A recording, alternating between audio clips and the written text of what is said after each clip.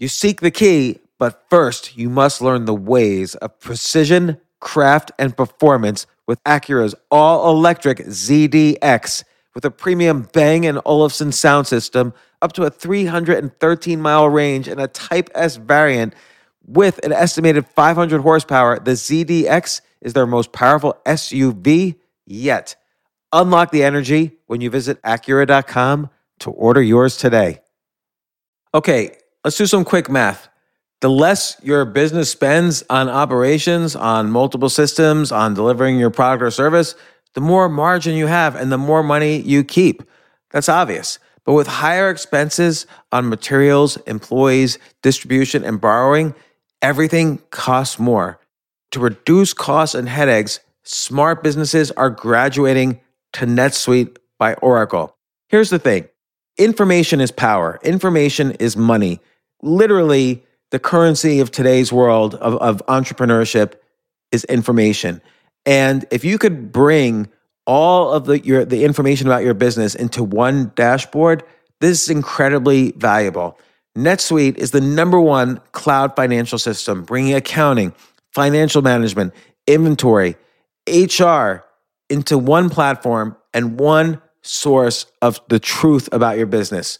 With NetSuite, you reduce IT costs because NetSuite lives in the cloud with no hardware required, access from anywhere. You cut the cost of maintaining multiple systems because you've got one unified business management suite. And you're improving efficiency by bringing all of your major business processes into one platform, slashing manual tasks and errors. This is so valuable. You just hit a button and you can see all the information about your business instead of having to call 5 different departments and get all these emails and put it all together and make sense of it. Over 37,000 companies have already made the move. So do the math, see how you'll profit with NetSuite. Backed by popular demand, NetSuite has extended its one-of-a-kind flexible financing program for a few more weeks. Head to netsuite.com/James. netsuite.com/James. netsuite.com/James.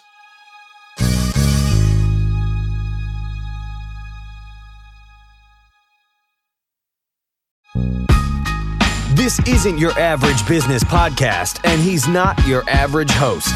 This is the James Altucher Show on the Choose Yourself Network. Today on the James Altucher Show. I spent all of law school kind of in this battle with myself. Do I want to be pursuing something more in the arts and entertainment field, or do I want to be here in law? When I went to law school, I had this idea in my head, which I'd been told by a couple of people, if you can do anything in your life other than work in the arts and be happy, do that. So when I entered law school, I decided I was going to give up everything else, just quit it cold turkey, do nothing but focus on the law. And I was able to make it 3 months. And so the summer after I graduated law school, I'd started to have this really crazy thought of wait a second, what if I did go into the arts, and what if I went into TV and film? Which was this thought I'd never had before. You were on track to being one of the top lawyers around because of the cases you were involved in. You could have gone in any direction possible, like banking, hedge funds, being a top lawyer, being federal, being corporate, whatever. And you said, screw it, I'm going to start at the bottom in a totally different field I've never done before. When did you decide to say, hey, I hate this, I'm going to write for major TV shows from now on, and how did that happen?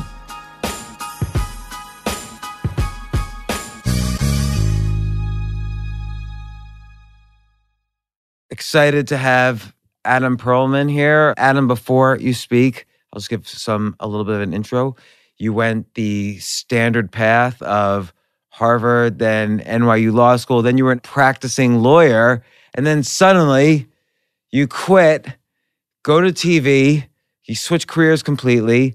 You write on some of my favorite shows. You write on The Newsroom, The Good Wife, Billions, which now that this podcast is airing, after Billions is airing, I could say I'm a technical advisor on this season of Billions. So that's how we got to know each other. Technically accurate, yes. So I'll tell you what, one time we had coffee and I said, it's so great that Billions is focusing on the reality of these people's careers and situations. And I said, as opposed to what I felt were certain scenes from The Good Wife. And then you said, are you kidding me? And I said, no. you said, I wrote, episodes of The Good Wife, right? I wrote on the last season of The Good Wife. Yeah, you were just accidentally slagging off shows I'd worked on. It was fun. And yeah, I think that show has a lot more verisimilitude than other legal shows, but absolutely there are things that we get wrong. We get them wrong almost always intentionally, but that's a decision back and forth, right? Well, and I want to get to that in a little bit, but first off, I want to kind of explore the decision of going from lawyer to TV writer, because I think a lot of people just get stuck. They're listening to this, they're stuck in their cubicle, and they're like, boy, I really wish I could have been an artist or a musician or a writer. So did you want to be a lawyer as a kid? What did you want to be when you were a kid? Like when you were 9 years old, what did you want to be? I wanted to be center fielder for the New York Yankees, maybe center for the New York Knicks. And I never got that tall or not Jewish. We've had 2 centers on the show. What's Kareem Abdul-Jabbar? He was the center. And Bill Cartwright was a center. Both of those are centers, yep. Yeah. But we haven't had any baseball players on, so I'll let you know when we have that on. But okay, other than that, like by the time you were 12 or 14 and you realized that your athletic prowess was going to take you there. No, I never thought about seriously being a lawyer. I also never thought seriously about entertainment. Really, I was focused on being a doctor. Yeah, in terms of what I thought I would be, it really took sort of a sideways detour first into theater, which was completely by chance. I needed to fill out an arts elective to graduate from high school, and the only one I could fit into my schedule was directing theater. And that class just wound up being incredibly meaningful for me and led to me doing some plays in high school and led to me actually thinking about theater as a life when I went to college. And so I wound up just for sort of a side project writing a very short one-act play just because it was the sort of thing I wanted to try directing. I just wanted to give myself material to direct. And it wound up being seen by this professor I had at the time, a guy named Bob Scanlon, who was, among other things, a dramaturg to Samuel Beckett and David Mamet and David Rabe. And so a couple months later, I needed to figure out what my thesis was going to be. And so I came to him and I said, I have this idea about Arthur Miller and David Mamet, the salesman in American theater, this whole thing about capitalism and its impact on the American spirit, all kind of relevant to Billions again. Yeah, isn't that fascinating, actually? Well, that's the thing. I went to him about this notion and he said, well, why don't you just write a play instead? And I hadn't thought of that. He said, let's write a play together. And so that became my thesis. The first time I wrote a full-length thing was actually working with that professor and putting together this thesis play. And so I sort of stumbled through directing and through knowing him into writing something. And so when I graduated college, I was in this very strange place of, do I want to direct? Do I want to write? Do I want to do something more responsible? And I had this notion, which I'm sure other people did, of, okay, is it really responsible in this day and age, in this political environment, to just go out and be an artist? Is there something indulgent about that, being able to say that? First, what did you learn from this guy about who's been a teacher to so many? What did you learn that surprised you about writing a play? So to even back it up one step. So when we talk about dramaturgy, sort of the primary job of a dramaturg is to explain what a dramaturg does. And his view of it, which I've come to adopt over time, is that you're the advocate of the piece of writing. Everybody else in a room, in a production, the actors, the directors, the commercial producers, whoever else it is, have their own dog in the fight. The dramaturg should be the person who is only thinking about the play and what the play wants to be in the best possible version of that, forgetting anybody's egos or agendas. Because the writer is, besides just thinking about your career, maybe there's a reason you wanted to write the thing, right? Maybe you wanted to write it because it was about somebody you had dearly loved, or because you're trying to make a particular point about the healthcare system or whatever else it is. And then eventually that thing, even if it was motivated you to start it in the first place, might actually be fighting with the content that you've created, right? Over time, those things can actually come into opposition. And sometimes there can be, a third party almost neutral or at least invested. It's almost like a guardian ad litem, right? You'd think a parent always has the kid's best interests at heart, but sometimes you need a third party in there.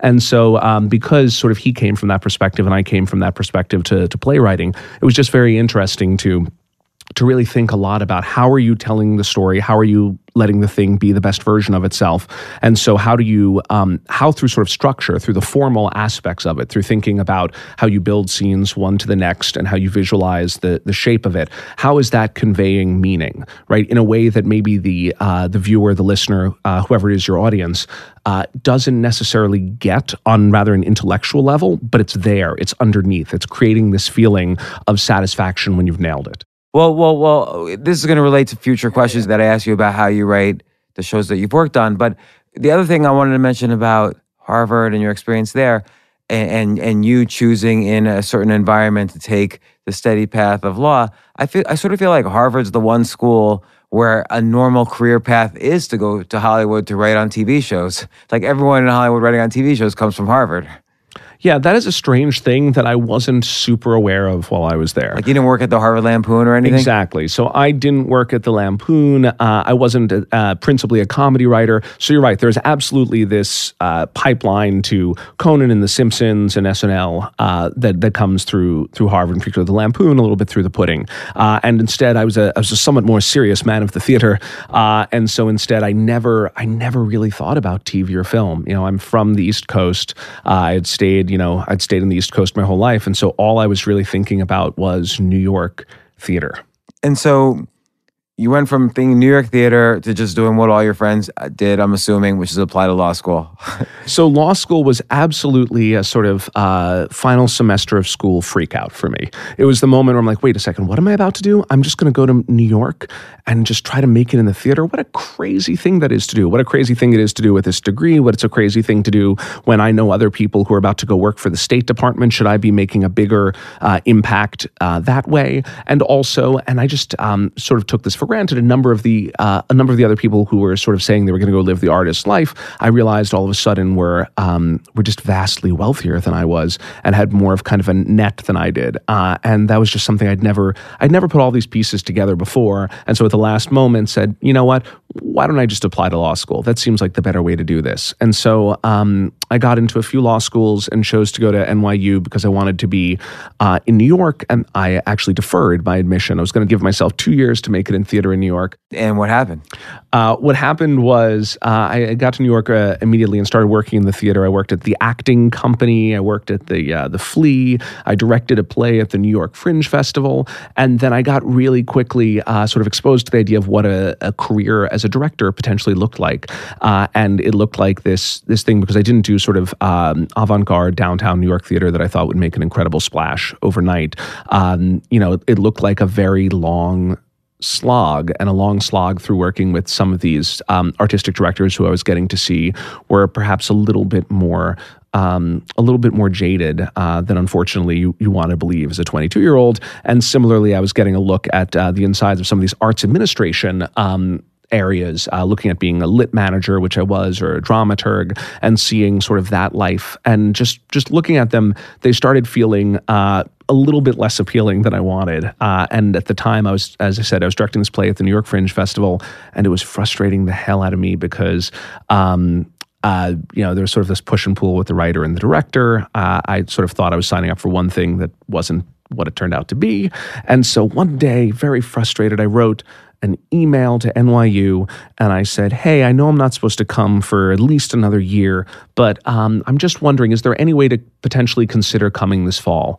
And I went out, and when I came back home, I had an email that said, the Committee on Admissions has formally approved your request. You begin on such and such a date. In other words, we're happy to accept your money a year earlier than otherwise. Welcome to the team. That's exactly right. They wanted me there in like 2 weeks, and I took that as a sign. And so you went to law school, you graduated, and then you actually became a lawyer. I did. What kind of lawyer were you? I was a corporate litigator working down the firm of Cahill Gordon down on Wall Street. And what was something you litigated? Let's see. I was working on behalf of some of the lenders, some of the people involved in maybe the mortgage bubble, and then looking at also some of the ratings agencies who were rating some of those loans. So you're kind of the center of the universe of the biggest collapse ever. I was working on some of the general corporate evil in a very small capacity under some creative and I think correct legal theories about the ratings being actually an expressive act, right? Being freedom of speech. So I was working on a bit of a freedom of speech angle, and then I was also working on some ideas that, which I also think is true, that some of the people who had invested in some of these lenders were turning around, suing them, claiming, oh my God, you were doing horribly illegal things. And the defense was to some degree, if we were, it was pretty public. And isn't that why you invested? And didn't you make money off it? So maybe go fuck yourselves. And so it was kind of an interesting little nexus, but at the same time, the world of law, especially for first-time associate, is not quite as sexy as it was on TV. I was not really as deep in the trenches as the shows suggest. But given that you were a lawyer involved in such an important kind of high stakes type of case, not like a murder case or anything, but the whole financial. The U.S. financial system almost went into collapse because of the exact same things you were litigating Absolutely. around. You kind of saw that no matter who is good or evil or how you label that, it's complicated, it's messy. Fundamentally, one of the things as a litigator that's interesting is they encourage you, right, to shed the morality, right? To shed the idea of the greater impact on culture. When you're practicing corporate litigation, it's how do you craft the best argument? How do you find the best way to defend your client? And with an understanding that if you fundamentally believe in the system, that sort of carries the day, right? If both sides have really well-trained litigators, then everything's fair and it'll all come out in the wash. But do you see people go over the line pressing their case? Oh, absolutely. Some of the people who are the best respected in their fields are the ones who are going to push, up to the line. It seemed, and this is unrelated to television writing or the decision you made to make the leap eventually, but when you say the mortgage lenders had kind of almost like a freedom of speech right to say what their ratings were, and yet often the loans they were rating, they were being fed by, they had a conflict of interest with the banks who were paying them. Now there would be disclosure issues, like so-and-so's paying us X, and this is a loan from so-and-so, so that we're rating, so we're just disclosing that. So now I feel like the law has changed more in the favor of disclosure than freedom of speech on these things. I don't know. Yeah, I'm not so sure about that. I mean, yes, it's not about the lenders themselves. It was those are two separate issues, but with the ratings agencies themselves, I mean, there was a fair amount of disclosure then. There became some more disclosure. I mean, again, now we're looking at rolling back potentially some of those and other regulations that may have safeguarded people in the wake of that. I mean, the freedom of speech issue is not all that different potentially from the one in Citizens United, and that goes towards a lot of these questions, right, of what were meant to be expressive rights for people, for artists, for political sake. How much do those apply to organizations when what they're behaving in is either a commercial act explicitly or an act for which they're paid? And this is exactly an area that the Supreme Court has really waded into in the last decade, and I think will continue to be pretty fruitful. Well, okay. No, so that's our legal battle of the day. When did you decide to say, "Hey, I hate this. I'm gonna write for major TV shows from now on"? And how did that happen? You basically left you were probably on track to being like one of the top lawyers around because of the cases you were involved in. You could have gone in any direction possible, like banking, hedge funds, being a top lawyer, being federal, being corporate, whatever. And you said, screw it, I'm going to start at the bottom in a totally different field I've never done before. I don't think I got so deep into it. That's one part of it. I think unhappy. I mean, I think there are some people who feel stuck, who have a lot of the problems that I didn't. They already have a wife, kids, a mortgage. just a lot of responsibilities that I didn't have. Where I was, I spent all of law school kind of in this battle with myself. Do I want to be pursuing something more in the arts and entertainment field, or do I want to be here in law? And So you from the beginning, you felt that dichotomy inside yourself. yeah, because I was already thinking about and starting to pursue work in the theater before law school. When I went to law school, I had this idea in my head, which I'd been told by a couple of people: if you can do anything in your life other than work in the arts and be happy, do that. So when I entered law school, I decided I was going to give up everything else, just quit it cold turkey, do nothing but focus on the law. And I was able to make it 3 months. And then the first winter break, I wrote and directed something. And so after that moment, I realized, okay, directing was something I couldn't do while I was in law school just because of the sheer commitment to the hours that would require, but I could spend more and more time writing. So by the end of law school, I was sort of faced with, the decision. I had a job already waiting at a law firm, because that's, at least then was the notion of how things went, right? The summer after your first year at law school, you went and you sort of interned at after your second year, you went and interned at a firm. And then, unless you did something spectacularly urban legend setting bad, you were offered a job back there. So that's what had happened. I knew I had this job waiting for me, and I was thinking about whether I really wanted to go and accept it, or whether I wanted to just branch off entirely and work in the arts. And so the summer after I graduated law school, I'd started to have this really crazy thought of like, wait a second, what if I did go into the arts, and what if I went into TV and film? Which was this thought I'd never had before, because it had all been about theater for me. And TV and film at the time, because of shows like Mad Men and The Good Wife, I was seeing that there was a richness to the storytelling. There was an ability to invest in characters over a long form period of time. And there was also this promise of a writing staff, this notion of a room of people working to make each other's stuff better, that really appealed to me.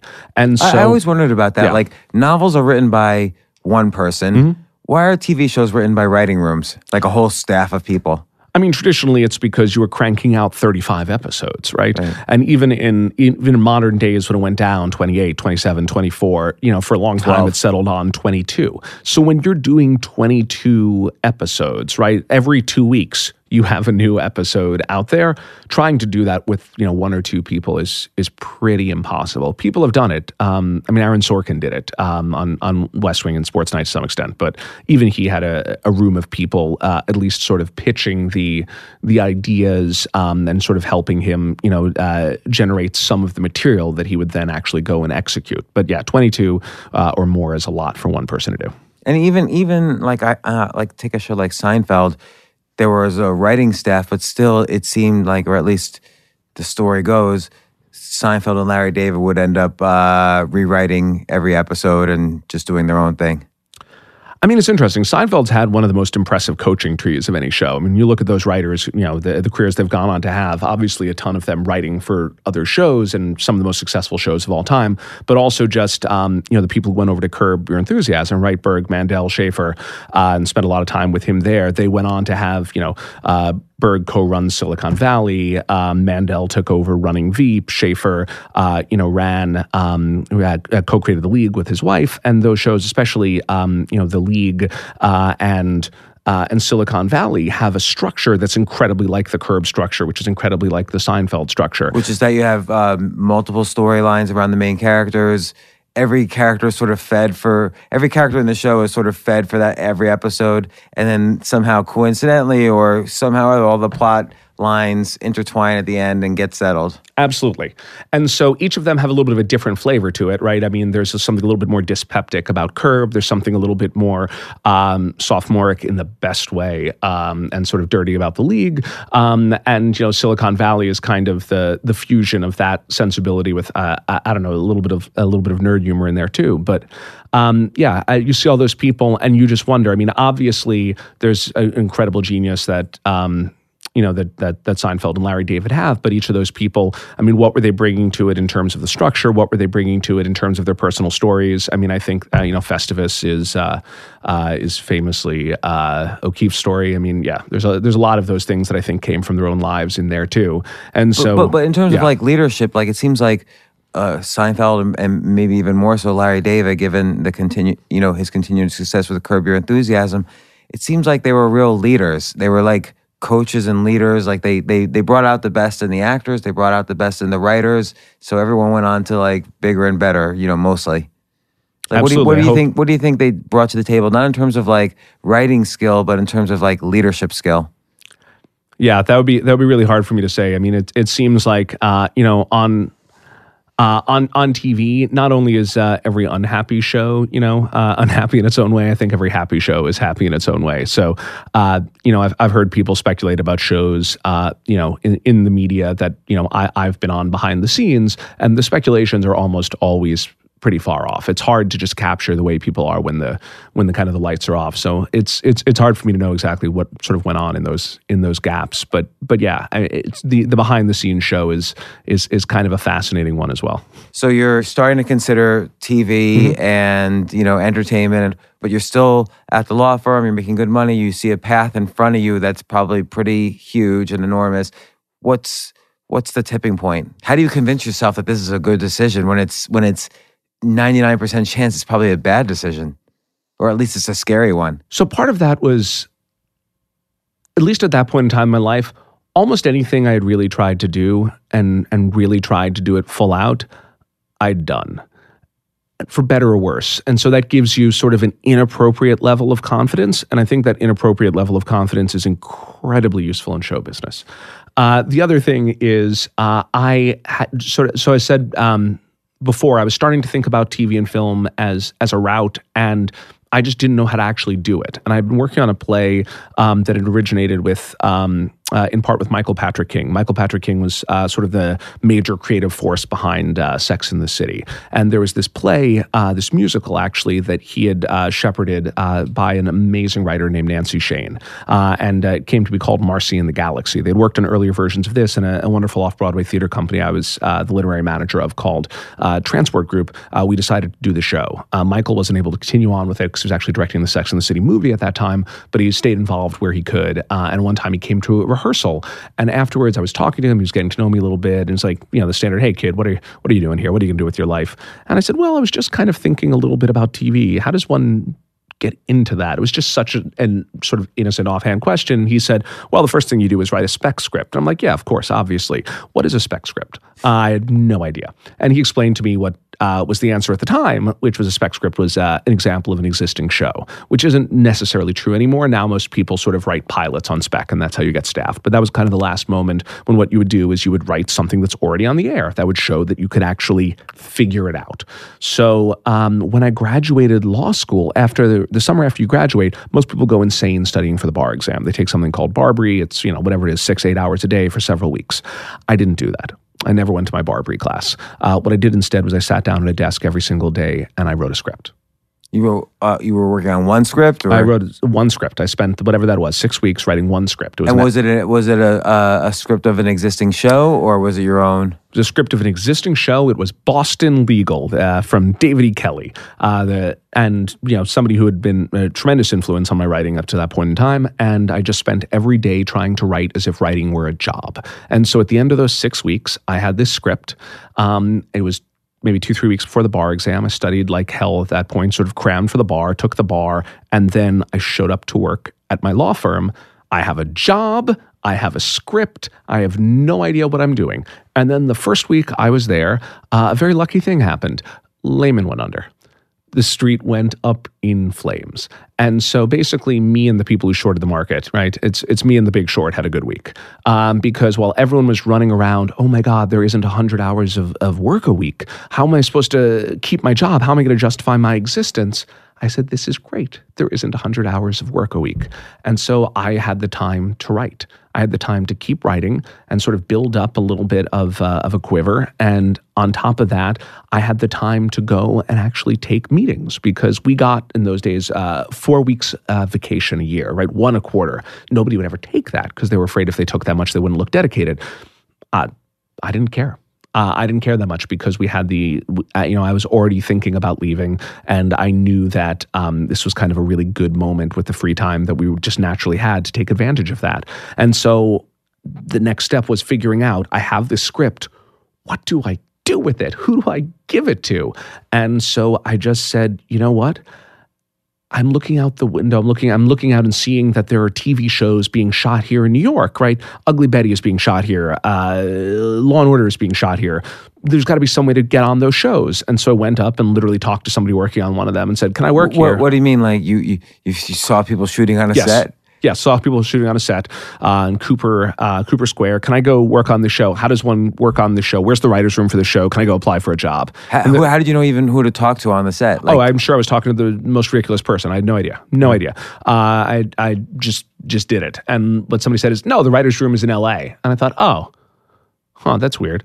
And then when I actually did a little bit of research into it, I discovered pretty much all the writers' rooms were in LA. And so what I started doing was something more systematic than just reaching out to people on the street. I started kind of trying to reach out to people kind of as a network. So what I did was big spreadsheet guy, built myself a spreadsheet, and I just populated it with anyone I could possibly reach out to. And so this became a combination of anyone I worked with in theater who would give me a connection to somebody in LA, anyone I went to college with who had moved out to LA. And then on top of that, I went to college alumni list, just did a ton of different searches, sort of like figured out that a lot of people who lived in LA in the film business didn't necessarily want to advertise that on the alumni network and make it super obvious to find them.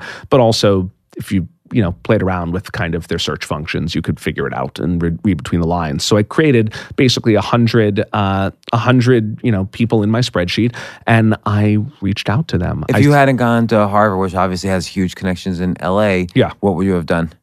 I mean, I think there are a lot of other schools, first of all, that do have a huge appeal out there, right? I mean, ranging from Syracuse to Emerson to Northwestern and on. But for those where you don't have that kind of alumni network, there's still going to be some sort of a common point you can find with anybody, right? Whether it's geographically where you're from or just, what your father did or what your favorite movie was. I mean, I would have just done research on people and found what those points of commonality was and reached out, because it's a cold email, right? You're cold calling. And when you're cold calling, any little nudge, any reason they should open that email from you helps. Anything that doesn't make it look like a form, anything that reminds them that they were once in your place of not knowing anything and desperately needing a break.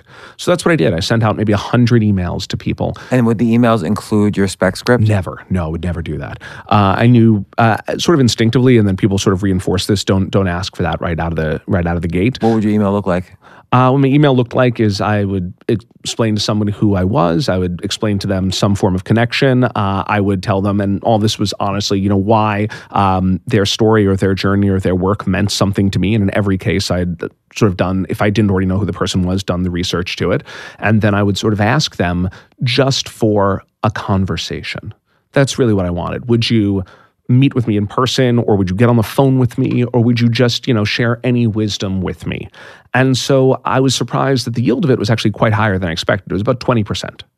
And then with those 20% who had actually talked to me, then depending on the person, I might ask for a second thing, whether it was to maybe at that point to read me, or potentially just to introduce me to somebody else who might be more directly in my field or more directly able to sort of advise me.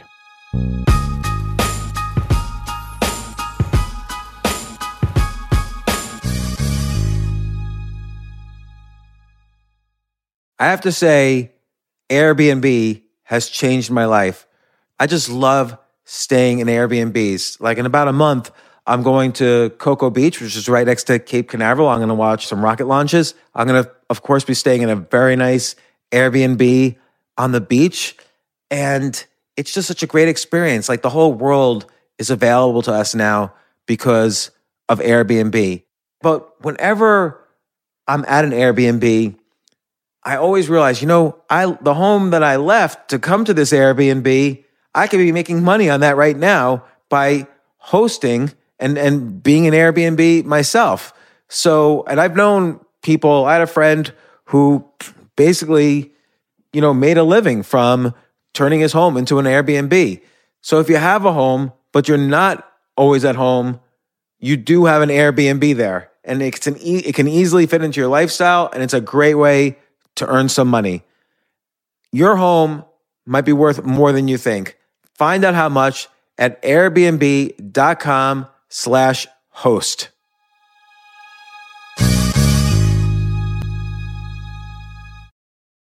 At the UPS Store, we know things can get busy this upcoming holiday. You can count on us to be open and ready to help with any packing and shipping or anything else you might need. Is there anything you can't do? Actually, I don't have a good singing voice. The UPS... Nope. But our certified packing experts can pack and ship just about anything. At least that's good. The UPS Store. Be unstoppable. Most locations are independently owned. Product, services, pricing, and hours of operation may vary. See Center for details. Come in today to get your holiday goodies there on time. You like to watch new stuff, right? Well, go to Hulu and see what's new, because Hulu has new stuff all the time.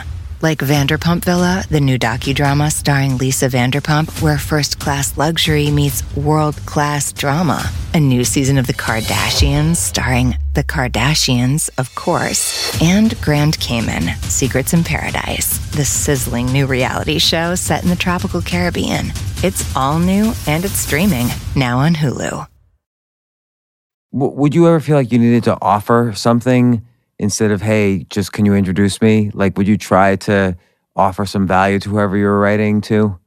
And the value might be like, if they were a writer for a show, you could have said, oh, did you think about trying this for this idea? Or I don't know. I don't know what things of value you would offer, but I mean, honestly, the value I was offering was essentially the opportunity to help me. That was the opportunity to most people are not going to respond to that. You'd be surprised. You'd be surprised how many people actually respond to the idea of like, oh, can I pay this forward? Can I help somebody who's, just starting out, somebody who is not as successful as I am? Or I would feel as they get jaded those as I am. emails all the time, though. So that's why it's few and far between that they would actually open them and read them and then help them. I mean, I get those emails.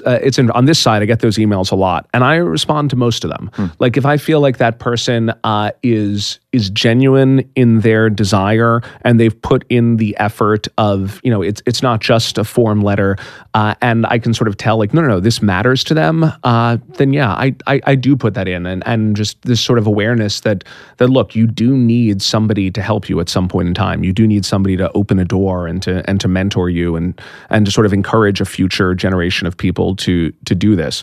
So, I mean, obviously, over time, I've been able to offer them more things than that. But on the first time, I mean, even saying something like, oh, I'll come in and I'll solve your show for you. I mean, nobody wants to hear that. Right. It would sound arrogant, and it would also be a potential legal problem because, I mean, a lot of times they can't even take sort of submissions or things like that from somebody who's not on the staff. I mean, I think what helped is that I was asking sort of the minimum amount. I wasn't asking somebody to read my script. I wasn't asking them to get me a job. I was just asking to talk. And so, like I said, 20% was the initial yield, but I was able to sort of build off of that through those conversations to get a couple of reads and to get a couple of introductions. And what I would do is I would follow up too. I would like put it in my spreadsheet. This day is the day when I contacted somebody. And then I would follow up again, after a certain period of time and sort of set this rule for myself that, I can contact somebody 3 times. So it's like, so just to summarize, it's like in this first stage, there's a point of commonality, which you would kind of use to sort of break through the ice a little bit from a stranger. And then there's the ask for as small a thing as possible, even if it's just a conversation or an intro or whatever. And then the third thing, which you just said, was following up. Following up, yeah. So keeping track of everything with the spreadsheet and then following up. And I found the following up is invaluable, and I've seen that on this side of it as well. Often the not responding to somebody is just because you're in the middle of running from the writer's room to editing to set to a million other things, and it's just not a high priority. And if you didn't respond that second, you're going to absolutely forget about it. And if the person who wrote you forgets about it too, it just doesn't seem like it potentially mattered to them enough that really you needed to spend the time doing this. But the people I followed up with, a couple of times, some of them, that really wound up making a big difference. And so what happened next? Like what was sort of the break? So what I would do is I would start coming out to LA. I would schedule a week of vacation, and I would just sit in a room with anyone who would talk to me, whether they were an executive, an agent, an actor, a director, an assistant, just anyone who could tell me about the industry and make some connections. And I like to say you can tell the story a bunch of different ways, right? You can tell it through I met all of these different people, and only one of them helped. So which is initially, which is kind of the true story, right? In one sense, but the other story is you could tell it like Star Wars, like you had the perfect little shot that made it through, and all you need is that one.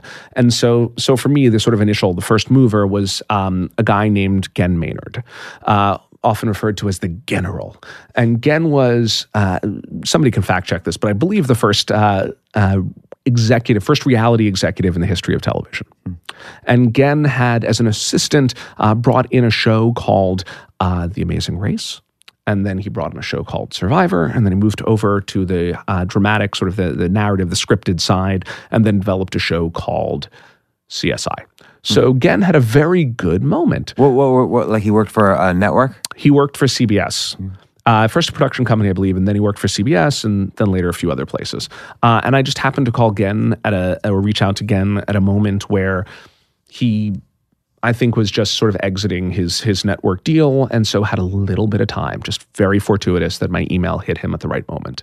And so I think this is a consequence, though, of writing to a lot of people. Absolutely. So if you write to 100 people, one of them will be in their fortuitous moment. Absolutely. I mean, if you look at sort of the network of these, and I can sort of double back later, but I happened to catch Gen in this moment.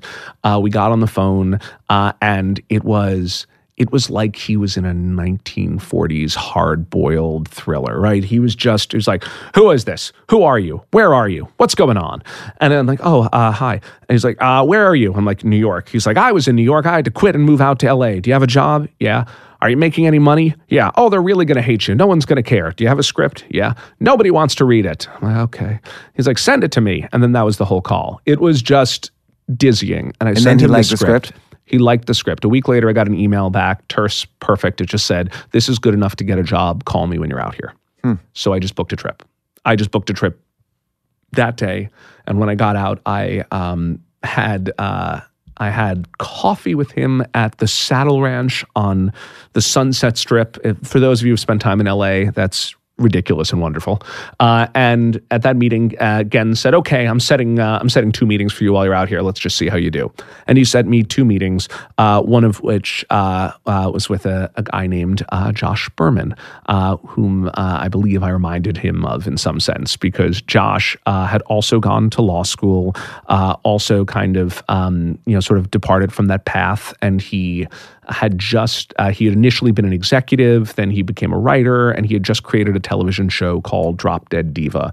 And so I met with Josh about a month after that show had been picked up. He'd already hired people, but he read my script, and it turned out that his first stuff was off of, he created a video that was based on Ally McBeal, and then he wrote a spec episode of The Practice. And so here I was also with a David E. Kelley spec script and a similar background, and he said, this is great. If you had come here a month ago, I would have hired you. I don't have any jobs at the moment, but stay in touch. And I thought to myself, what a horrible thing to say. Because if he was lying to me, that's so mean. And if he was telling the truth, that's so mean. And I stayed in touch. And a few months later, I was coming back to LA. I reached out to him, and he's like, I'm too busy. He was in the middle of making the show. I'm too busy, but stay in touch. And then the fall happened. His show got a pickup for another season, and I sent him an email, congratulations. And he wrote back, if I offered you a job, would you take it? I said, yes. Sent him my resume again, which he asked for, and then he never wrote back. And I was sitting there in my office. At this point in time, I'd been a lawyer for a little over maybe 15, 16 months at this point in time. And I was at my office down in the financial district. I'm like, what just happened? And as the days went by, I'm waiting for this email for him. I never got an email. And I'm like, do I have a job? Do I not have a job? What is my life? Where do I live? And so I just emailed him and said, I'm doing this again. I'm coming out to LA, booked another trip. And I obviously made it sound like I was out there for other business and said, hey, while I'm out here, do you want to meet? And he said, yeah, of course. And Monday came around. We were supposed to meet. He bumped it to the next day. He bumped it to the next day. And I thought, oh, this isn't good. This is really not, this is not a high priority. And then I showed up, and it was not just him, but it was actually the other executive producer on the show. And I realized, oh, that's why this is bumped. This is actually like a real job interview, and you got everyone together for it. And I was lucky enough to book it. And by the time I went home from LA, I had landed a job as not a writer, but a writer's assistant. I had landed a job that was a 90% pay cut from being a lawyer, and I was so happy about it. That's a really great story. I mean, there's so many lessons to be learned, but I think also an important one is people don't realize the importance of when someone says, let me know if you're ever at X, just go to X and say, oh, I was coming here anyway. Like, there's kind of like this backdoor way of, because if you had just waited for an opportunity to be in LA, you never would have been there. You had to kind of, as soon as the door was open, you kind of had to go through that door. Yeah, look, there's obviously a fine line between being a creepy stalker and following up. And if you can't find that line, you're probably not going to have a great career. But the persistence certainly paid off, and as well as that initial group of people I contacted. I mean, what's really funny about it is, it didn't wind up exactly as I thought. Gen was somebody who was not primarily known for scripted TV, and yet that wound up with my first job in scripted TV. Another guy whom I contacted, and we had like a lovely lunch together that kind of led nowhere, and we stayed in touch. Like years later, he wound up offering me a job, which I don't think, I don't think we would have just known to stay in touch or known each other if I hadn't met him in those first circumstances. And somebody else I'd met who was also slightly dismissive at first wound up similarly reading my script and gave me some incredible notes on it. And those incredible notes actually helped make it stronger. And it was that stronger version that Josh Perlman read and hired me off of. So who knows? Maybe if I hadn't gotten those notes, it wouldn't have been there. So these things do kind of have a way of coming together. Well, what were some of those notes that made it stronger? The notes were at the time, so I was really trying to hew very closely to the way the TV show worked. And so I had written this episode, and I'm trying to think what year this is. This is probably 2007 when I wrote it. And so there was a lot of discussion about the tribunals that were springing up to deal with some of the consequences of our foreign wars. And so I had written this case about in the show about an American student who was arrested abroad in Iraq and being charged in this Iraqi court, which the Iraqi legal system was sort of under our extreme guidance, but there was a real question of whether it was a truly independent legal system or what. And so I wrote this case where, it was all about that, but it was done in Massachusetts, in Boston court, in federal court, and having this argument about this kid who was around the world. And the person I spoke to said, well, why don't you just go to Iraq? Why don't the characters go to Iraq? Isn't that going to be a lot more dramatic? And I had thought, oh, well, the show would never do that because that just would sort of break the framework of the show and that would be a little bit too expensive. And he's like, but this isn't an actual episode of the show. You've already shown you can write an actual episode of the show, but why not make it more dramatic? Why not make the most dramatic version of this possible? And also, why not make it a little bit special to stand out from the pile? And I'm like, right, those are really good ideas. And it, reminded me of the difference of thinking like a producer versus thinking purely like a writer.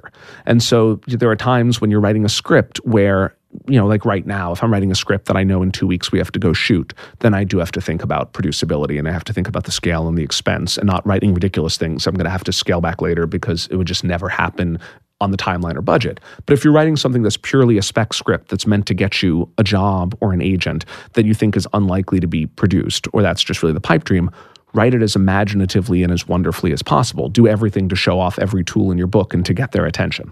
Although you thinking this is not within the framework of the show, that's reasonable too, because it shows that you respect, if you are writing a spec script, it shows you do understand and respect the framework of how they produce their show. Absolutely. And he'd seen that and he thought, no, you've shown enough of that elsewhere. If you make some of these changes, it's just going to amp up the drama and make it more special. And he was 100% right. It made it a stronger sample. So now you're on Drop Dead Divas. Drop Dead Diva. And Drop Dead Diva. And that show wasn't the longest lasting show in history. That show ran 6 years. It was canceled twice and kept coming back from the dead, much really? Like the lead character. I didn't know that. But then you ended up, where'd you go next? My next show was The Newsroom. Which is a huge HBO show. Like, it sort of feels like you had this like gifted career, but like, how did you go from like Drop Dead Diva to The Newsroom? I was on Drop Dead Diva for 2 years, and while I was there, I wrote a movie called Lunch Money with a friend of mine, Graham Sack, and that movie wound up doing well in a host of competitions. The movie itself or the script?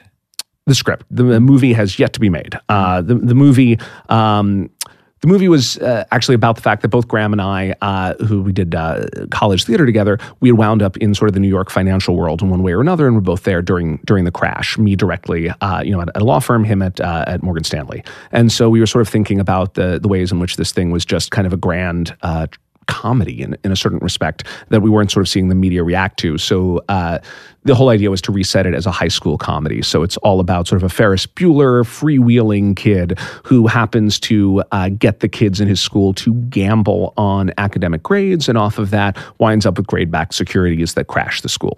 So it's this, obviously an allegory about what happened, but it's also just really kind of this fun teenage coming-of-age comedy, very much like somewhere between like John Hughes and Superbad. So we wrote this thing. That sounds like a great idea, actually. It's a super, super fun movie. And it wound up doing really well, the screenplay of it, in a bunch of competitions. And so at the time, I had spent 2 seasons on Drop Dead Diva. I had written 1 episode of the show, and I'd gotten an agent. So it turned out that just in the history of that show, for whatever reason, some shows tend to promote people, some shows don't tend to promote people. And that was a show where they just, for whatever reason, didn't promote people. And it became clear that if I came back, it would be the same situation. I'd still be the writer's assistant, and I wouldn't be a staff writer, which is the sort of entry rung for a writing job. And, I'd like to think I would have had the confidence otherwise to say I'm walking out the door, but I think also because I had this movie starting to do well, it really bolstered me to be able to say, I just need to bet on myself. I need to keep betting on myself. That's what I did when I left my job at the law firm. That's what I did when I came out here, and so I got to do that again. So that's what I did. I left the show and spent several months starting another screenplay, and then one day I read a story in the I forget what online paper it was, but in one of the online rags of the entertainment industry, its story said after the first season of The Newsroom, Sorkin fires entire staff except girlfriend, and as it turned out, that wasn't true. Almost no part of that was true. But, not all the entertainment headlines are true. But at the time, I didn't know that. All I knew was that Aaron Sorkin, a writer that I loved, whose work I knew inside out, and who had a TV show, The Newsroom, the first season of which I really, really enjoyed, apparently needed writers. And I was a writer who needed work, so clearly we should meet. And I called up my agent and I said, get me into a room with him. I don't know how you do it. Just get me into a room with him. And a couple of things, luckily happened to make that possible. One is that my agent had just moved agencies, and by virtue of that, had much more freedom to operate. It was a little bit more of a decentralized system, so he didn't have to submit everything through his boss and have his boss aggregate everything from the department and decide, who is this kid without that many writing credits? Because if I'd been at the first agency, they probably would have pulled me out of the pile and said, nope, can't do it. He's not experienced enough. So that was one thing, is that my agent was able to operate. And the other thing was that I had just written a script that my agent, in fact, did not love. My manager really didn't love. And I said, look, I know you guys are not the biggest fans of this thing. I love this thing, and I can promise you that Aaron's going to love it too. So send this thing. What was it? The script was not the movie script? No, this was a TV pilot called The Main Stem, and it was all about the world of Broadway in the 1950s, right? Coming back full circle to sort of my first love. And so it was Broadway, the year 1950, kind of the last minute that New York, that sort of the theater scene was the center of New York. New York was the center of American culture, deals with these people who all kind of have nested layers of identity. All of them are play acting in their work, play acting in their private lives.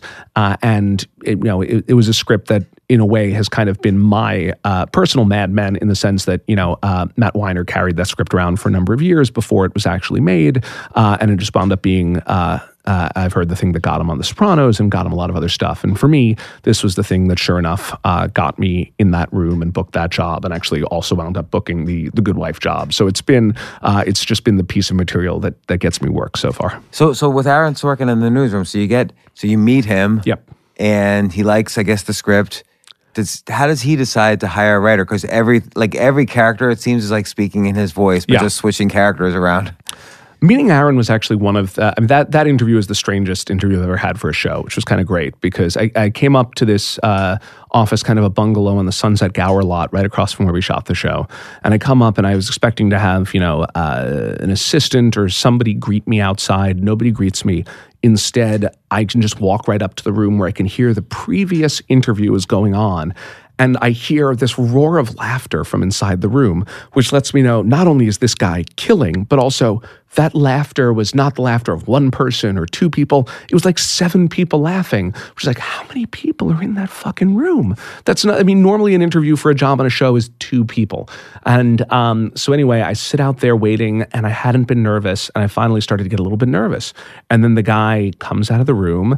And then a minute later, they come and ask me to come into the room. And sure enough, it was Aaron along with the returning writers on the show. Because again, hadn't fired the entire writing staff. There were a bunch of returning writers, and he included them all in this process. And the moment I walked in and sort of met Aaron was very strange. I'd been nervous, and then I just instantly got very calm. I just felt like on some level, we just kind of recognized each other. It was incredibly strange, and we just fell into like a very easy rapport talking about the show and current events and sort of philosophies. And then I wound up doing something which I've heard many times people tell you not to do. I pitched a story. I pitched a story for the newsroom, and then he sort of pitched back at me, and we kind of wound up having this little almost riffing mini, off of your pitch. Yeah, we kind of had this like little mini work session in the room together, and it went really well. At the end of it, I think literally what he said was, "Adam, you can go tell your agents, go tell everyone else. This went really well. This went really well." And I'm like, "Okay, cool. Yeah, you'll be hearing from us soon." And I walked out of there with the thing of like, "Oh, well, if I didn't get this job, I don't know what getting a job is." And then it turned out I did get it, but I didn't hear for another 2 weeks. So sometimes, even when you get it, you got to wait a little while to find out. And it seems like, I watched all of the Newsroom. I think I've probably watched all of every series that you've worked on, except for Drop Dead Diva. I didn't Go watch back. that. There's a lot of good stuff in there. I will. Ben Feldman. I didn't hear Feldman. from it. I didn't hear about it even until preparing for you. But the Newsroom and just in general his stuff like West Wing, Sports Night. What was one? Studio 60. Studio 60 on Sunset Strip. Which I love that show. He has such a distinctive writing voice. He's probably the one TV writer you would say that's Aaron Sorkin just from how the characters are acting and from how the script's written. Like I can't think of any other TV writer with such a distinctive writing style. And how does he do it? Like what makes it?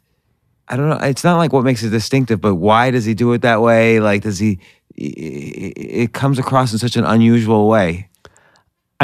First, I might take a slight issue that other people don't have that. I think there are other people from David E. Kelly to to Koppelman and Levine to plenty of other people out there who do, I think, have kind of a recognizable voice. But Aaron's is certainly clear and pure and his own.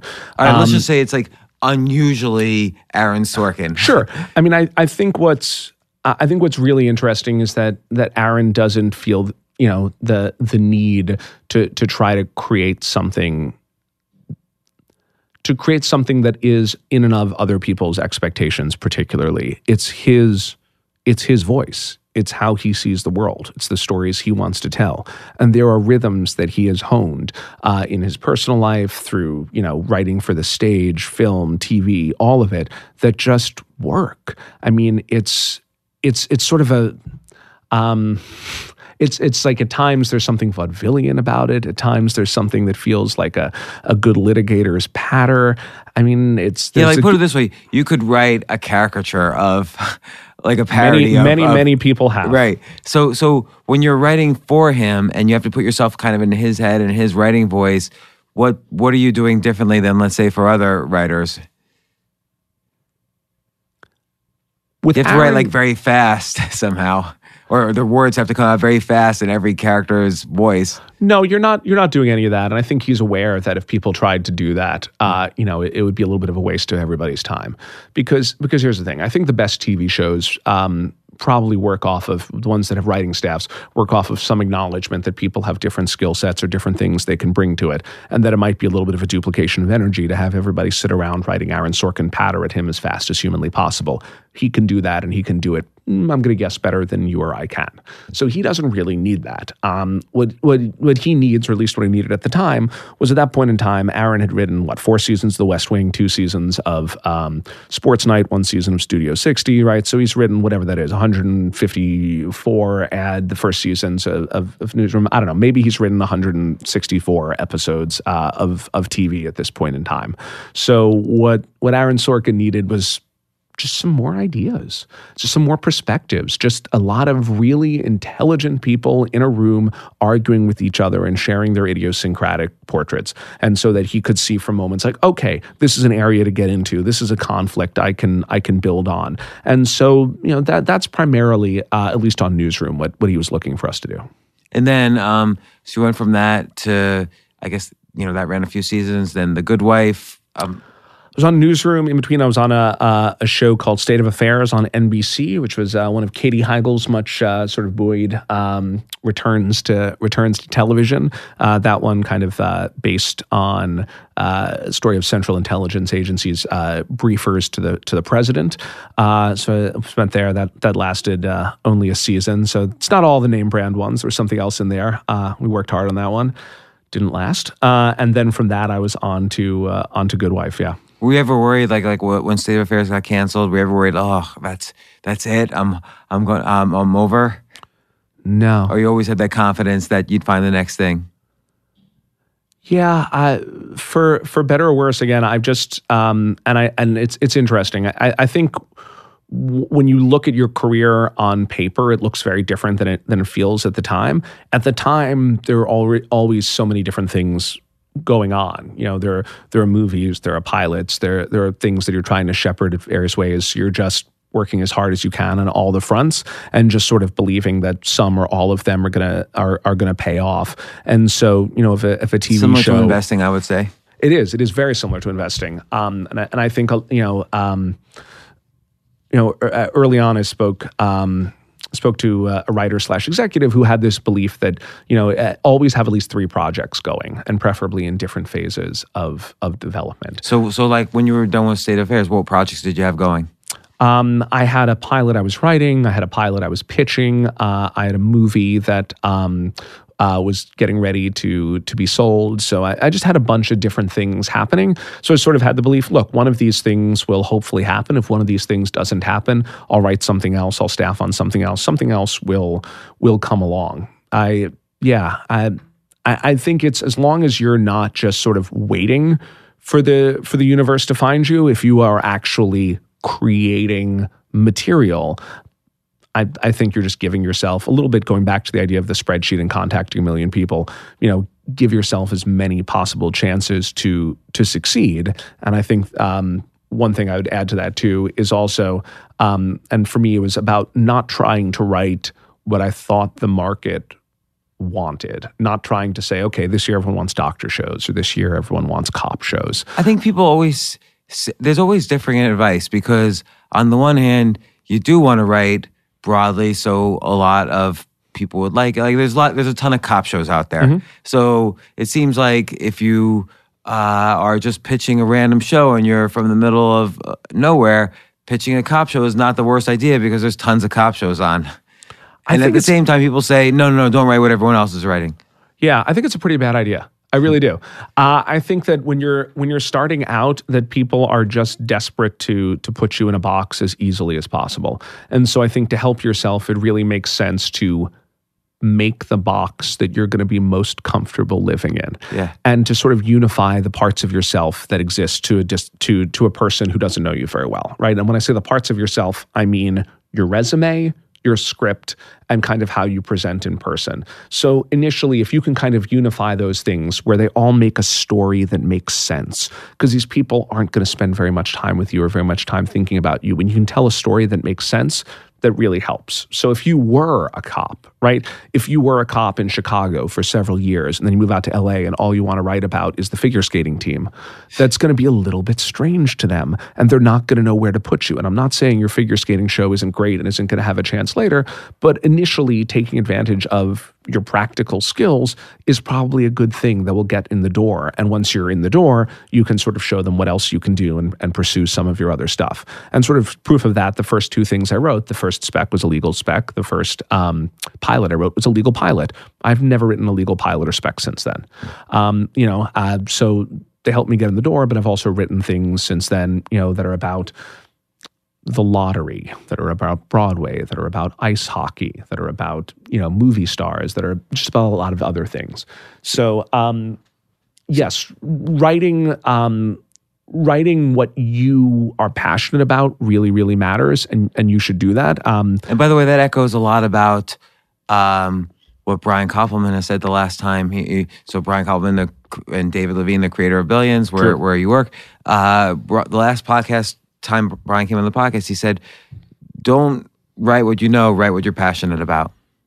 Yeah, I think that's right. I think these are for me, I'm trying to separate two slightly different things. One is about that first moment of trying to get in that door. And that first moment of trying to get in the door, I think you should kind of leverage whatever it is about your kind of background and your resume. And I'm talking very specifically about Hollywood, but whatever kind of makes you unique and whatever sort of fits with your bio and will sort of help you get that representation, I would do that. And then beyond that, I would write whatever it is, and hopefully these things come together, whatever it is that you're most passionate about, whatever it is that you most want to read. It seems like so then you wrote on The Good Wife, you wrote on Billions, and both of them kind of intersect with your prior careers and so on. Yes. So we could, those are great shows, by the way. I love The Good Wife. Wonderful love show. Billions. I'm a technical advisor on Billions now, but I always loved the show even before then, and Brian's been on the podcast many times. Yes. What makes a good TV show? The broadest question possible. What is a TV show? I mean, that is radically changing in this moment. My wife is also a writer. She is writing for a TV show right now that's for Facebook. So does a TV show have to be on TV? Facebook is doing original TV shows? Oh, yeah. That's interesting. Everyone is doing original TV shows. But to answer your question, I guess for me, what makes a great TV show is a story that I'm going to keep coming back to week in and week out. And as I come back to it, that story deepens and my knowledge of the character deepens. And each week I have more and more expectations about what that person is going to face and what that person is going to do. And those expectations are sometimes fulfilled and sometimes upended in wonderful and satisfying and surprising ways. And so that differentiates it for me from something like a movie, which is just, a complete nugget that often I would spend more time reliving it, but I don't necessarily need to see further into that story or more instances of that story. So for creators of TV shows, are they looking into kind of a premise where they can create very characters with a lot of depth that could grow through the story arc? I mean, I hope so. I mean, it used to be, by the way, there wouldn't be story arcs. So like take Seinfeld, it wouldn't necessarily be that the characters deepened each week. But now on every successful series, the characters do deepen each week. Usually, I mean, look, there's a lot of debate out there, the difference between the merits of a static versus a dynamic character. And certainly, yes, traditionally what you would see was, the hero of your sitcom, every week he would be unhappy at work, he would bitch that his house, had been taken over by the kids, he would never change, right? Homer Simpson never really changes. Similar to your cop hero every week is going to solve the case and come home and have that beer and feel really good about it, but then still a little bit unsatisfied because he'll never get there. But I think that for me, it's not just having him or her change over time, because some of these people ultimately you want to see that they don't change, but you want to see them tested. You want to see them over and over again go through these situations, and you want to see how far can they bend? Like, how far can they just sort of like push themselves? Because maybe ultimately they won't change, but they'll have considered it, or they'll see instances of it, or they'll really understand, the kind of choice they're making, or the life that they're living in. I think for me, kind of the least successful shows are the ones where plot takes either completely over or just takes random turns, where I feel like some integrity fundamentally of the characters that we've been asked to buy into, or of the world that we've been asked to buy into, doesn't change. I'm a big believer in, I will follow your world wherever you take it if you respect your fundamental rules of storytelling.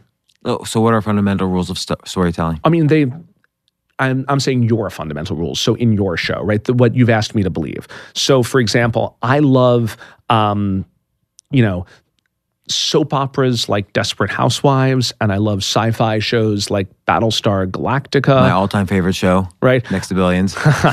And I love, I don't know what you can call Twin Peaks other than Twin Peaks.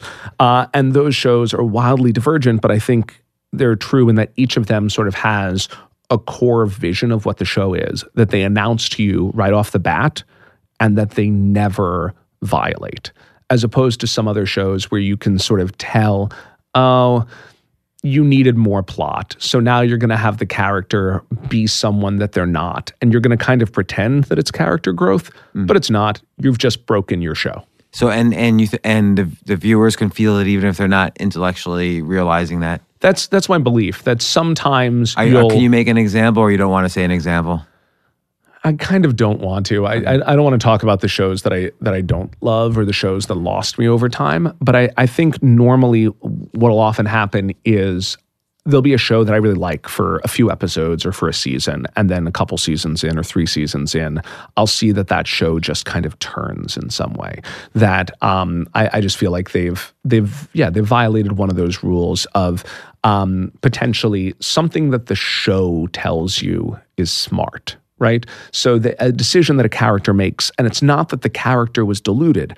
Everything in the world of the show told you that decision was a smart decision. And then later, they've just changed their mind. Actually, that was a dumb decision, and we're going to punish you for it. And I'm like, no. It wasn't just the character who thought it was a smart decision. The world of the show said this was a smart decision, right? Or said that this was the limit that something had to happen within, and that if it didn't happen, there were going to be dire consequences. And then later, no consequences. We just changed our mind.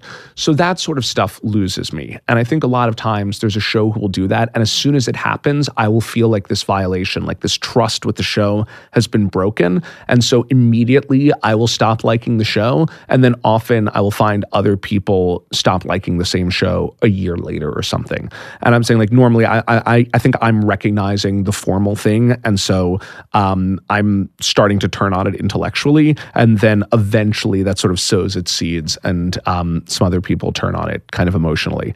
That said, I'm not always the perfect canary in the coal mine. There are plenty of shows that turn me off at some stage that other people continue loving for years and years. So maybe I'm just an old man raving. No, but like take Battlestar Galactica, for instance, which you mentioned, which I think was very, even if many people hadn't watched it, I think it was, it came around full circle. Like, they really, you really got a sense on the last show, they knew what they were doing on the very first show, how they were going to come around full circle. Did you ever feel like in the middle, what could have happened that would have broken the rules of their storytelling, as you suggest? Like, what? And so rather than calling out a bad show, let's take a good show. What could they have done poorly that would have thrown you off? I mean, certainly. So that show does a lot of pullbacks, right? It sort of pulls back from this initial space opera to tell you, actually, we're about religion, and actually, we're about the Middle East peace process, and actually, we're about recognizing what fundamentally are the differences between people and not the differences between people. So if that show that continued to sort of grow in this interesting way and start mixing metaphors in a very deliberate sense, right? It sort of mixes up who the monotheists and the polytheists are. And so it sort of plays with your sympathies about sort of what you'd traditionally, where you'd expect these traits to be assigned. If all of a sudden it went to an incredibly conventional moralistic place in the end, if it sort of like seemed to teach you a lesson at the very end, like, actually, America and the monotheists are good, and everyone who has, a different constitution, a different belief system, a different look, they are bad. That would have been a problem, right? If the Cylons in the end were just purely evil and the humans were purely good, I think that would have been kind of a betrayal. Betrayal, even though in the beginning it started off, Cylons were purely evil, it seemed, and the humans were purely good. Yeah, because the world of that show was very quickly sort of announcing that like things are not entirely as they seem, right? And pretty much from very early on, you kept having these reveals that, don't trust all of these people. People have different motivations. I mean, that was trying to give you this complex kind of twisty world in which, you couldn't necessarily trust what the government, what the military, what your religion had told you. I think that was pretty baked into the show from moment one. And what's happening with media in general now? Like you just said, Facebook is producing original shows. Apple's producing original shows. Yep, very much so. There's a billion channels on cable. Then there's like many different streaming services like Amazon, Netflix, and Hulu are spending tens and tens of billions to produce original shows. It seems like opportunity is greater than ever to make a TV show or to write on one or to act on one. But at the same time, only so many shows can be watched and only so many shows can be renewed. So there's a lot more turnover on shows. You don't really have many shows lasting 100 episodes anymore and going into syndication. I don't even know if the world of syndication even exists in the same way anymore. Yeah, we're going to find out. Yeah, because we're probably right at that point. Yeah. And so what's happening? I think what's happening is that everyone wants to get into the content creation place rather than the content acquisition place. They see more money to make and more control to have over it. And I think there's an understanding increasingly that the viewership is never going to be as large as it once was, right? You're going to have very, very few shows that unite large swaths of the culture to watch it. Because even though there are more TV shows than ever, the actual TV viewing audience, I don't know if it's as big as it once was because now there's YouTube, now there's all sorts of types of and media YouTube out there, podcasting. Yeah. YouTube's making their own shows. Obviously, a lot of podcasts are turning into TV shows. I mean, yeah, so there's a large fragmentation of the audience. And so there are arguments about whether this is good or bad, but obviously you're increasingly creating niche entertainment. You're creating shows that are incredibly specific and potentially only appealing to a very small demographic. And so maybe you're only showing it to the people for whom that's perfectly made, and that's great. Or maybe you're ignoring kind of some depth that might have happened if you were trying to find a way to bring into or to access larger viewerships.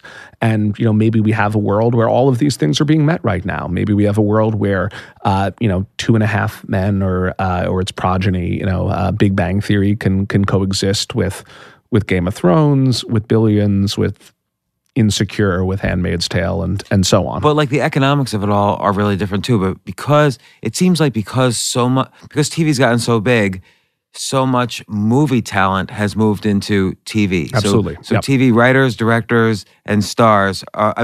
Movie writers, directors, stars are moving into all of the top television shows. Billions being a great example. We have absolutely Brian and David were movie writers. Damian Lewis and Paul Giamatti were movie stars, and they're moving into TV. So, and meanwhile, on the movie side, it's all these superhero franchises are in the top 10 movies each year now. So the whole dynamics of the industry are different. Like TV's probably become much more artistic and creative. Movies are much more kind of merchandisable and franchise driven. Again, it seems like also less money in TV just because of the dynamics of a lesser audience per show, less opportunity for syndication, so many more outlets competing. I don't know. How does the economics of it, what do you think of the economics of it and how it affects your career going forward? Are you telling me? Or do you not think about it? Are you telling me I just have to buy more crypto? In case you don't know, I'm not telling you that. In case you don't know, my computer for months now has been broadcasting to me pictures of James telling me to buy more crypto, or more accurately, to listen to James tell me which crypto. I don't know. By the way, we should figure out, why is my computer telling me this? And I've checked into this. Most people on Billions, their computer is telling them this as well. So is it because I send you all emails? Yes, I think that's the correct answer. So in your Gmail box, yes, Google is aware of that. And Google has their ad networks all over every other website. so I appear everywhere. I believe that's happening, even though I have specifically turned off anything that allows them to share that information and that I've put blockers on that should allow them not to be able to read these things. Nevertheless, it's happening. But so either they're illegally sharing information, I'm accusing you, Google, or I'm not accusing you, and it's just the fact that I so often read, consume, and search for financial information that they're using that to connect us. It's interesting. Yeah, there could be so many possible entries into your mind that a good ad marketer is doing. Yes. Which is not me, by the way. I work with a company very good that does this sort of marketing. Very good. They're very good. They're right in my computer. I mean, they're not great yet because I haven't clicked through. But that's because I could just ask you. In terms of very true. In terms of we'll talk. Or about you could ask. I mean, I've probably. Well, I won't. We'll talk about it off the air. Yeah. So in terms of the economics of the market are, they're changing greatly. I don't think any of us fully know where they're going. I mean, we almost had a writer's strike last year because of some of these issues and the great uncertainty of them and how certain wages for writers and the so-called sort of middle class of writers are being depressed. So that's true. And again, there's kind of an economic side to it, and then there's also a creative side.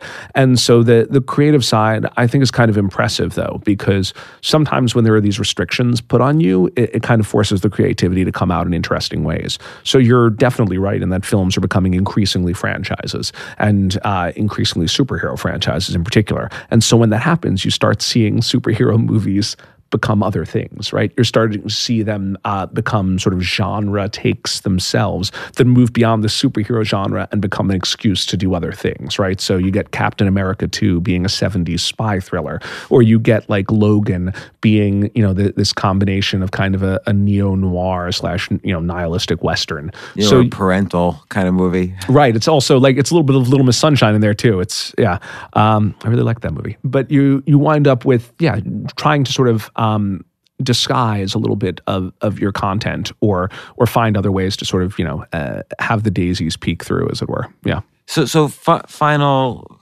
question or so, as you went from show to show and as you saw yourself improve, and particularly in the beginning, you obviously got better at what you did. Mm-hmm. And what would you say were the keys to improvement?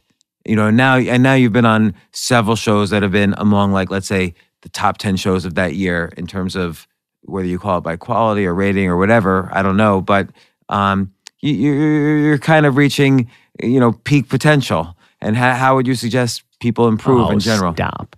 I think there are a number of things that I've sort of tried to pay attention to. So one of the first things is that my first job was a writer's assistant. And a writer's assistant, I think, is just an incredibly valuable piece of experience to have. Because for those listeners who don't know, a writer's assistant usually sits in the writer's room all day long and essentially takes notes, does research, maybe occasionally opines on something. But just by virtue of that, the writer's assistant usually spends more time in the writer's room than literally any single writer on the show, certainly more time than the showrunner does. So you're actually deeply aware of how stories gain momentum, lose momentum, come to be, come to disappear. And so I really took that sort of bird's eye view as an example to understand, why did one pitch succeed and one pitch not? Because sometimes it wasn't necessarily platonically the best pitch, but why was that person just pitching either his audience more receptively? Was he pitching with more confidence? Like, what was it that allowed pitches to go through? And so I started paying attention to things like that. And so one thing I think I really improved and I learned early on was, it's not important to be purely right, or to think that you're right, or to think that you have like the best possible story. If you can't sell that story to other people and convince them of that story, it's not right, and you can't sell an audience of it. So you've got to figure out how you sell the story. I think that's a really important thing to understand. It's not, how do you take that thing that's inside you and get it out there for the world to see? So I think that's a big one. Another thing has been just to keep reading, keep watching. It's really easy when you're working on a show to just have no time to check anything else out, or to just feel so exhausted that you don't want to see anybody else's content. But when you do that, you wind up potentially echoing things that are out there in a way that's in a way that seems like you're doing it more deliberately, that can feel like you're ripping stuff off, or that can also, miss sort of some of the advances that are being made. And so I think just staying really aware of your field and aware of what other people are doing can really kind of just help you be part of and contribute to a conversation if that's ultimately what you're trying to do this for, is to be part of a conversation. So those have been really important to me. And I think beyond that, it's just to never stop writing. I don't really ever. And I know that you've probably had some conversation. Have you had conversations on this show about writer's block and things like that? Probably, yeah. Yeah. Definitely with Brian. Yeah. So Brian and I differ a little bit on that. I don't believe really in writer's block, or at least I believe the one can have writer's block about quality, but I don't believe about output. And so it's sort of a dedication to saying sometimes, you know what, if I have to write this script and the script is 60 pages, let's say I write 5 pages a day. After 12 days, I'm going to have 60 pages. And so I'm just going to do that. I'm just going to have 60 pages in 12 days. And I'm not going to judge those 5 pages every day. I'm going to output them and then move the next day and keep going. And at the end of those 12 days, I'll have 60 pages. And maybe they won't be great. Maybe I'll have to rewrite a bunch of them. But first of all, probably when I look back, they're better than I would have thought they were. And second of all, I can learn from things that happened at the end of the script that are going to make the beginning better. And I wouldn't have learned those lessons if I kept rewriting those first 5 pages over and over and over again. That attempt to perfect them would have stopped me from moving forward and learning other lessons that were probably more valuable. And also that judgment, that just negative self-talk, I found has a way of really building up and sort of holding you back, as opposed to the sense of like, whoa, after 12 days, I have a script, I have a draft. Again, that might not be the final draft. The final draft could be 20% rewritten or 100% rewritten. But I think just setting goals and then meeting them really helps both the final product and sort of the self-esteem. And I think there's a pretty good dialogue, an important one between those two factors. Well, Adam Perlman, is it safe to say you're head writer on Billions? Is that your official title? No, my official title is I'm a co-executive producer. For all intents and purposes, I'm the number 2 to Brian and David, which means a variety of things. But I run the writers' room when they're not there, and I sit in on the writers' meetings with them and other writers, and then the three of us have a lot of meetings to sort of plot overall arcs, to deal with rewrites of episodes. If they're like I said, if they're not in the writers' room, I'm running the writers' room. If they're not on set, I'm running set. So kind of adding whatever value I can when they're there, and also filling in when they can't be. Well, and I have to say, it's been a pleasure for me to work with you three guys on this show. It's the first show I've ever even mildly worked on. I'm just simply the technical advisor. But when I watch what happens, I can't believe it, actually. You guys must work 16 or 20 hours a day every single day for the past as many months as since this season you guys started working on this season. It's unbelievable the amount of work that you guys are doing. Does every show work that hard? I'm not even trying to compliment you or anything. It seems like actually you're brutalizing yourselves.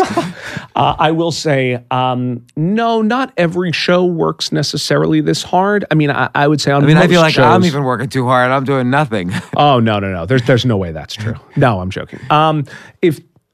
So a couple of things to that. One, I think most people work pretty hard on their shows, and sometimes you work even harder on a show that doesn't work, sadly, than on one that does, which really can be a heartbreak. On this one, this is probably the hardest I've ever worked. It's the most hours I've ever put in, and part of that is that Brian and David work just an incredible amount, and they demand so much of themselves, and they demand so much of the work that they put out. And I think that sets certainly an example that other people on the staff, and the crew really care about. But it's from top down, it's just an incredible organization. them, the writing staff, the editing, the editorial production, post-production staff, the production staff, the cast, the crew. I mean, it really is sort of good apple after good apple kind of working together with the understanding that, we think we're making something pretty good. And it wouldn't be if the other people weren't there and trying and dedicated to it. So that sense of a common purpose really makes, I think really makes people, when it is the 15th hour of the day, keep going a little bit harder. Because you could say it's good enough. And we try not to do that. We try to make it as good as we can. No, I definitely see that. And so thanks again, Adam Perlman, describing your shift from the law to TV, how you grew up with it, all the discussions. I love television, so I could talk about this for the next 5 hours, but I'm sure you have to get back to Billions. But thanks so much for coming on the show. Thanks for having me, James. Appreciate it.